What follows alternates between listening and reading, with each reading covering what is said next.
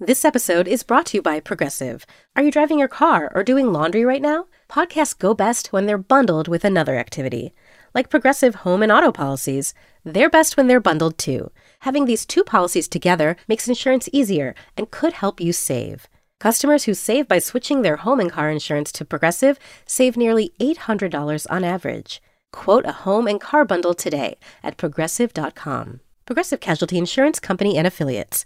National average 12-month savings of $793 by new customers surveyed who saved with Progressive between June 2021 and May 2022. Potential savings will vary. I'm Tanya Mosley. In 1987, my sister Anita vanished without a trace. Decades later, thanks to DNA, we found her. But that's only the beginning of the story. She Has a Name is a new audio documentary that explores the search for redemption, confronting trauma, and healing in the face of unimaginable loss. Subscribe now to Truth Be Told presents She Has a Name, where every revelation brings us closer to the truth. Hi, I'm Lale Arikoglu with another episode of Women Who Travel, a podcast about exploring the world and where we share all sorts of transportive stories. Today, I'm talking to 21-year-old ornithologist Mya-Rose Craig.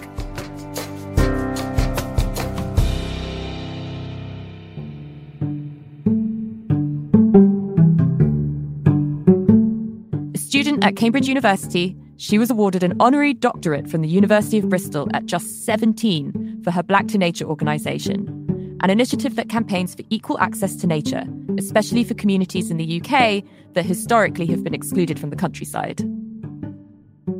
Maya's love of the outdoors, and, of course, birds, is thanks to her parents, Helena, whose family is from northern Bangladesh, and Chris from Liverpool. My parents were very good at sort of phrasing it like a treasure hunt or something like that, where it was like a big adventure. She started jotting down all her observations during their travels, which eventually turned into her blog, Birdgirl. Now, that blog has turned into a book, Birdgirl, Looking to the Skies in Search of a Better Future. Part travelogue, part family memoir, Maya recounts birdwatching across every continent while exploring the dynamics of her own family and how their mutual obsession held them together through challenging times. One of the first bird species to fascinate Maya? The sandpiper. I spend a lot of time talking about the spoon-billed sandpiper in the book for a few reasons. Like, I think for me, sort of personally, it's almost a bit of a flagship species, but it's essentially a critically endangered species of bird that breeds up in the Arctic tundra in Russia and then every year migrates down the side of Asia, so like down the coast of China and that sort of direction, over Thailand, and then it winters in mudflats in places like Bangladesh and Thailand and things like that. And it's also just an adorable looking bird. It's like very small, very fluffy, has literally a spoon-shaped bill that it uses to sift its food out of the mud. And at one point there were about 200 birds left in the world, which is ridiculously low numbers. And it looked like they were going to go extinct, basically. And it was just this amazing story of loads of different international organisations coming together and working to help it and to try and increase the numbers. And the numbers have gone up. It does look like it's slowly getting better in the last few years. But the spoon-billed sandpiper was actually the reason I went on that trip to Bangladesh in 2015. I love going to Bangladesh. It's so beautiful. And it's just such a special bird to me.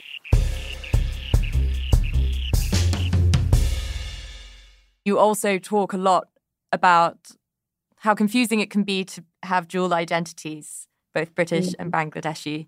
I'm British and Turkish, so I get a little bit of what you're talking about. And it seems like that trip gave you a lot of clarity, both in terms of your own identity and also finding people like you who were into birding. Yeah, that was an incredibly special trip for me, actually. I went to Bangladesh. That would be when I was 13 in 2015. One of the things I was getting hit with over and over again is like, there are just certain types of people who can't engage with the outdoors, aka not white people, basically. I was hoping you could just describe a little bit about what Bangladesh feels like and looks like to you and why you love it so much. Yeah, absolutely. I've gone back a bunch of times. Things like driving through all the old tea plantations. We spent a lot of time in like national parks and like walking through the forest and just seeing really cool birds, and it was amazing. But also we went down south to the mangrove forests called the Sundarbans, which I think they're vaguely known by tourists because you do occasionally see tigers there, but we went for the birds, obviously. It's completely water-based, and we just spent 5 days living on a boat, sort of motoring between all of these small rivers in the daytime, sort of being punted, through these really, really narrow ravines through this beautiful forest. And it was just really pristine and really amazing. But I do think one of the most exciting moments when we were there wasn't the birds, it was when we found a pug mark, a footprint from a tiger. We didn't actually see one though. Yeah, really love it there, and I always will, I think. Crisscrossing the world in search of the world's some 10,000 bird species quickly turned Mya-Rose into an experienced traveller. Birding isn't just a hobby or a vacation activity to Mya. It's part of everyday life. I get loads of people asking me all the time, like, how do I become a bird watcher? What equipment do I need to buy? And it's like, you don't need a pair of like really fancy binoculars or like really fancy outdoor clothes. Loki, you don't even really need to know what you're looking at. What bird watching boils down to is like the joy of being outside and the joy of like appreciating birds that are around you. And it's from that love that people start to get really weird and obsessive about it, and they know all the songs.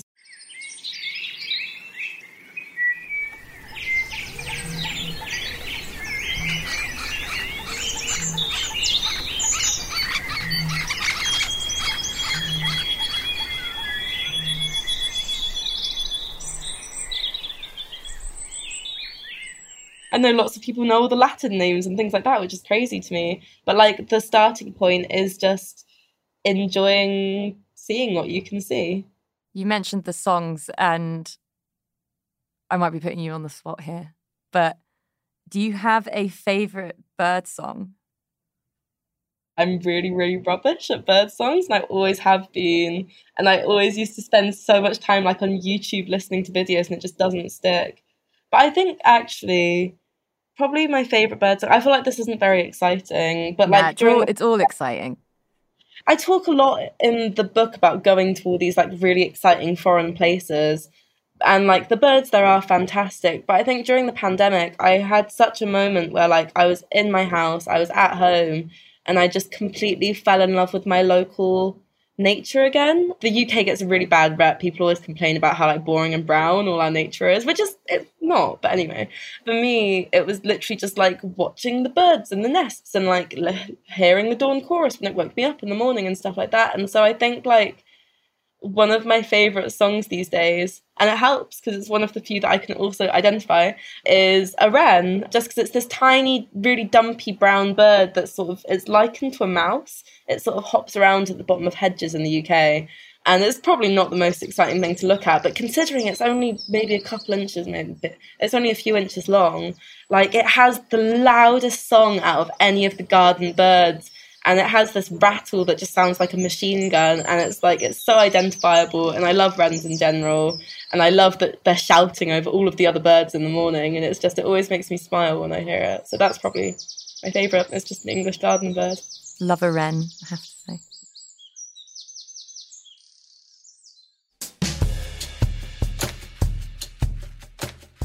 After the break, Mya refers to herself as a twitcher. If you're enjoying this episode, make sure to check out the rest of Women Who Travel and leave us a review on Apple Podcasts. We'd love to hear from you.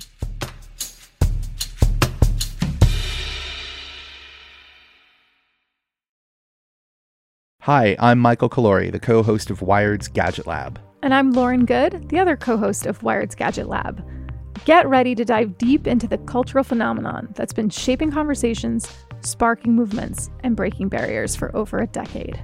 The new 3-part docuseries, Black Twitter, A People's History, based on the groundbreaking Wired cover story by Jason Parham, explores everything from the fun, games, and inside jokes that characterize the early years of Black Twitter to the social movements, the voices, and the hashtags that made Black Twitter an influential force in nearly every aspect of American political culture. Join us as we unravel the threads of this digital community, tracing its origins, celebrating its triumphs, and exploring its impact on society at large. Watch the series from Onyx Collective in association with Wired Studios, premiering on Hulu on May 9th. I'm Tanya Mosley. In 1987, my sister Anita vanished without a trace. Decades later, thanks to DNA, we found her. But that's only the beginning of the story. She Has a Name is a new audio documentary that explores the search for redemption, confronting trauma, and healing in the face of unimaginable loss. Subscribe now to Truth Be Told presents She Has a Name, where every revelation brings us closer to the truth. The twitcher, a very British word for a birdwatcher trying to spot as many different species as possible. It's sort of like a train spotter or a country counter.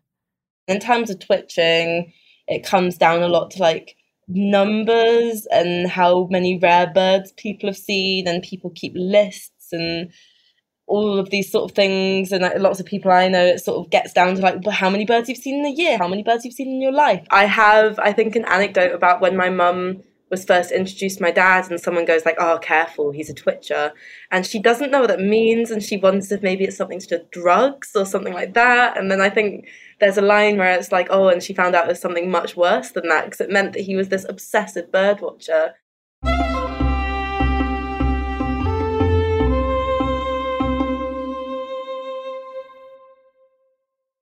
Given this is a travel podcast, if there's someone who's sort of wanting to get into birding and wants to maybe travel somewhere new for the first time and pack a little pair of binoculars and a notebook and see what they can find, what's a place that you would recommend to them?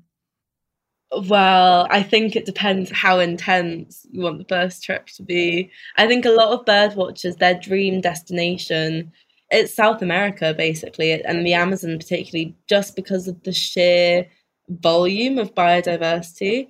On one of my trips to South America, I think I literally saw like 600-700 plus species in like a few weeks. It's crazy. But it's also like very stressful in the first day where you rock up and there's like tens of species flying around you. So I am actually going to the Amazon on Sunday night. I'm going to be on a section of the Peruvian part of the Amazon. But what are your tips for bird watching there? What should I pack? There's so much amazing wildlife in these places, and it's literally, it feels like just stepping out the front door of wherever you're staying, you're seeing amazing things.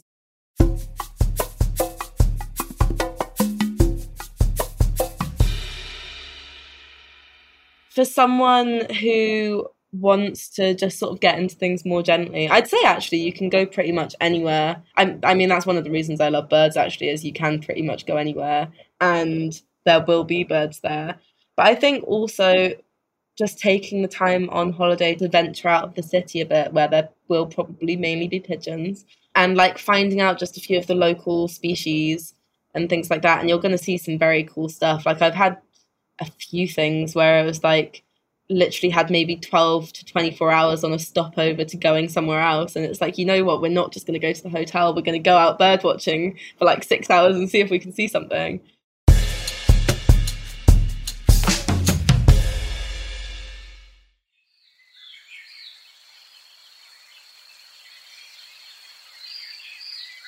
Actually, a lot of places in Africa are fantastic for birding, especially more for beginners. You know, like Kenya and Tanzania and places like that are fantastic. It's funny that you mention Kenya, because I got to go on an incredible trip to the Masai Mara last year and did safari for the first time. First couple of days, like, lost my mind over seeing lions and elephants and hippos and all the crazy, crazy animals you get to see there.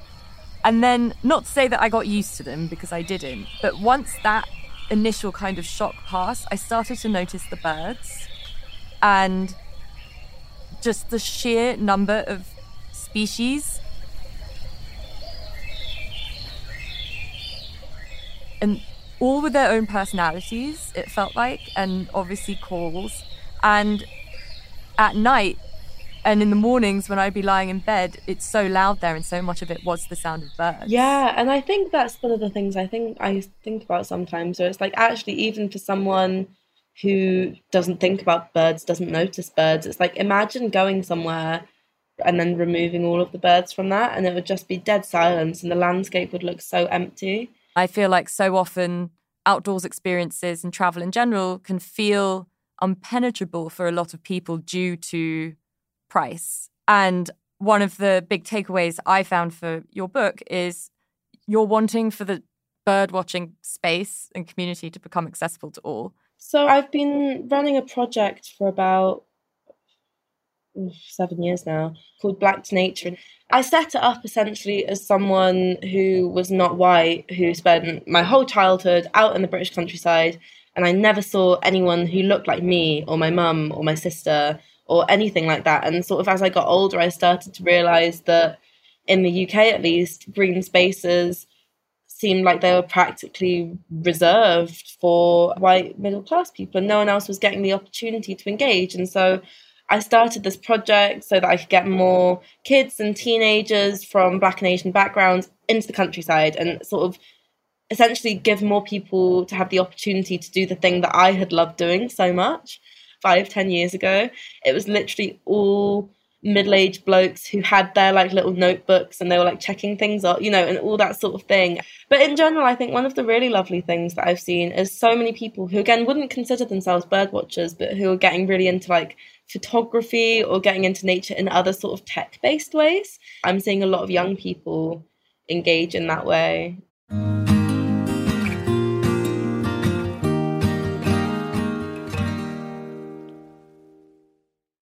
For me, like going out and going on a walk and seeing what birds I can find, that is my form of self-care. I talk a lot in the book about sort of the mental health aspects of it all, especially in terms of my mum, she had very severe bipolar disorder. I talk a lot about like a really difficult period when I was about 10, and like my mum got sectioned and my dad was like really stressed just trying to look after her, and it felt like my parents and I weren't really together in that family unit anymore. And then suddenly, like, they'd already pre-booked this, like, really big birdwatching adventure before this all happened, to, like, go away for 3 weeks and do all this travelling and see all these rare birds. And this probably isn't a sensible thing to do. But they just made what, again, looking back, was the kind of crazy decision to, like, haul off someone who was very, like, mentally ill at the time and go birdwatching for 3 weeks. It was, like, a really big deal. We were going to go to the Amazon and all this sort of thing. And then we sort of rolled up, and it had just been like the worst journey together. I was like a nightmare child who hadn't slept on this overnight flight. My mum was exhausted, my dad was exhausted, and my mum in particular really struggled for the first few days of the trip. She was physically actually really, really struggling to see the birds, to be able to spot them, which was really unexpected because she'd always been good at that. And it was just like this moment of like, oh my God, what have we done?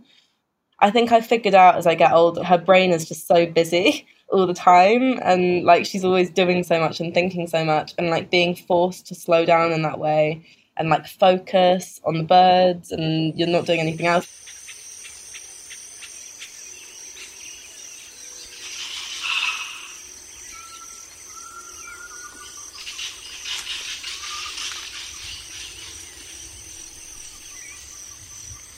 There wasn't any Wi-Fi any of the places that we were or anything, and it was just like, in terms of like the physical change in her, actually was really incredible, but also just on a personal level, I started rebuilding my relationship with my mum and my dad, actually, who was dealing with a lot of like carers fatigue, and it was just an incredibly important period.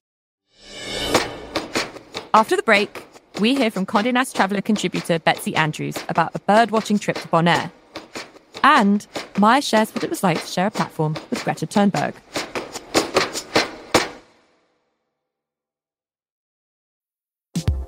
I'm Nomi Fry, and this week on Critics at Large, we're talking about the delights and shortcomings of the new movie Challengers.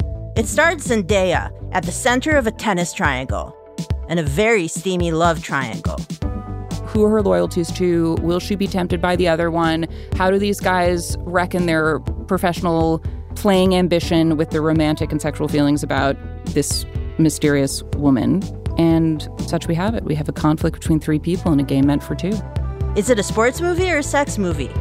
Find out on Critics at Large from The New Yorker.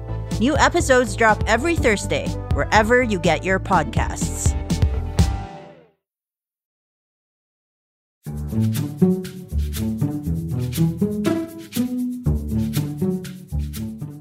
I bring my binoculars everywhere, so whenever I'm traveling, I have them, and I find birds all over the place.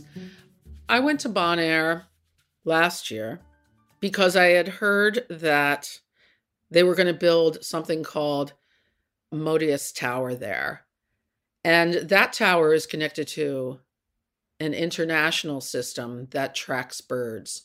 And they're building it there in Bonaire because it's such an important place for bird migration in the Northern Hemisphere. So Bonaire, that's Bonaire,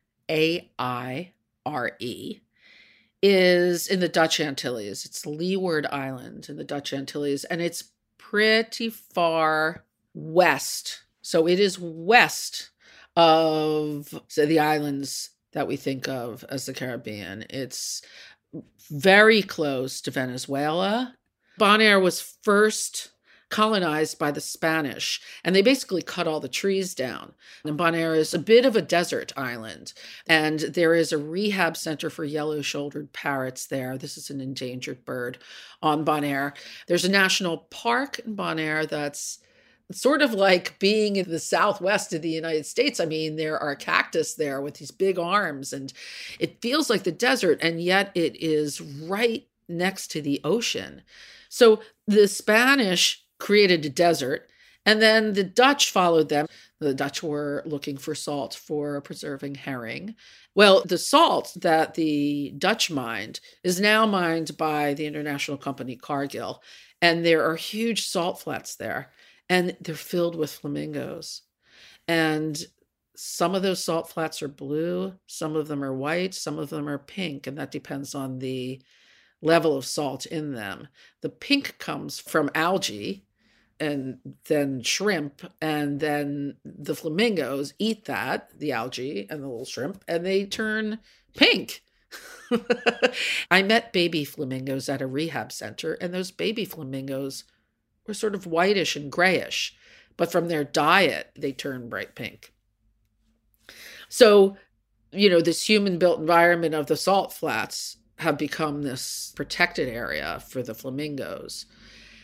The flamingos particularly have had a hard time. The thought on that, although it hasn't been yet completely scientifically proven, is that there have been episodes of sargassum. Sargasso is a kind of seaweed that blooms in the Caribbean, and runoff from agriculture, which is putting more, nitrogen and more fertilizer into the oceans, combined with the increasing warmth of climate change, is creating these great big sargassum blooms. And there's some connection between that and the problems with survival amongst flamingo babies, and it could be a problem.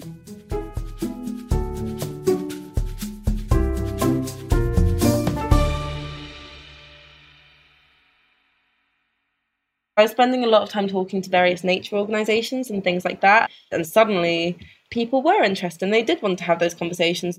In March 2020, from what I gather, you spoke with Greta Thunberg at the Bristol Youth Strike. Just look at Bristol as an example. The other week,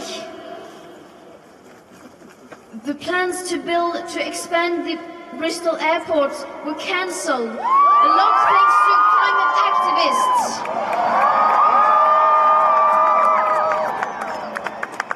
And of course, this is far from enough, but it shows that it does actually make a difference. Activism works, so I'm telling you to act. What was that experience like, sharing a platform with her in front of so many people? I think there was, 40,000 people there? Yeah, 40 or 50, or 60, I don't know, they weren't sure. That was such a crazy day for a few reasons. Like, I think Greta only announced that she was coming, because Bristol's my local city, and she only announced that she was coming maybe a week before. And so they only contacted me like a few days before, and they were like, can you speak? And I was like, I mean, yes, but... And I spent like the few days... No pressure, right? Like, just... Yeah, I was like, it has to be perfect. Like, I'm... Like, Greta's coming to Bristol. And it was just such a crazy day. I think for a few reasons, like... just the sheer number of people turned up. It felt like the whole of Bristol had, or no, more than that, like the whole of Bristol was full of people visiting, coming to see her. And it was such a vile day as well. It was absolutely pissing it down with rain. And it was the kind of thing where normally on a normal monthly youth strike, they would have really struggled to get people there. And yet tens of thousands of people showed up. And there was just such an atmosphere in the air. If you look throughout history, all the great changes have come from the people.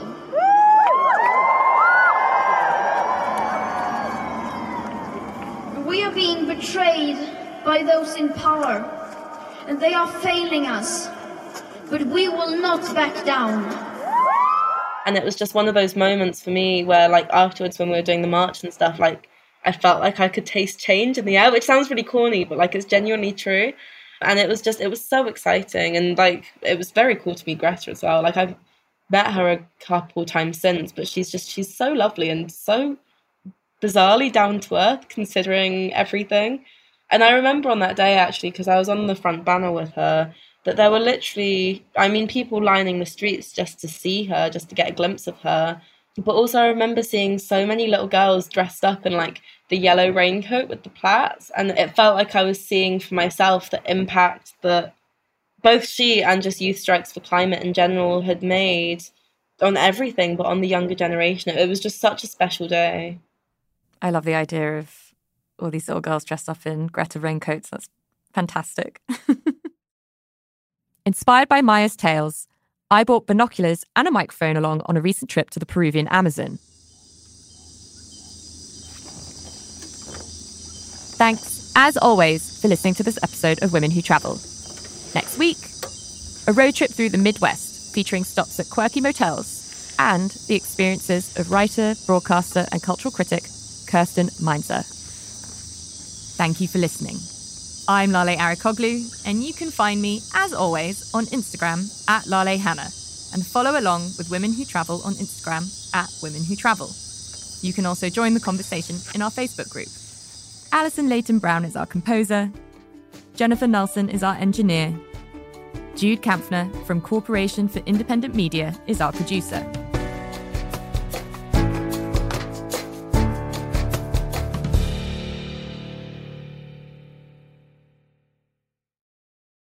Life doesn't come with an instruction manual, but the Life Kit podcast gets you pretty close. Whether we're helping you tackle life-altering questions or just your everyday pickles, we've got deeply human solutions to your deeply human problems.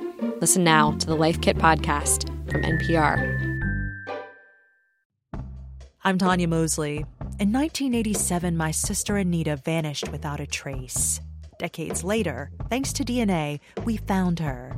But that's only the beginning of the story. She Has a Name is a new audio documentary that explores the search for redemption, confronting trauma, and healing in the face of unimaginable loss. Subscribe now to Truth Be Told presents She Has a Name, where every revelation brings us closer to the truth.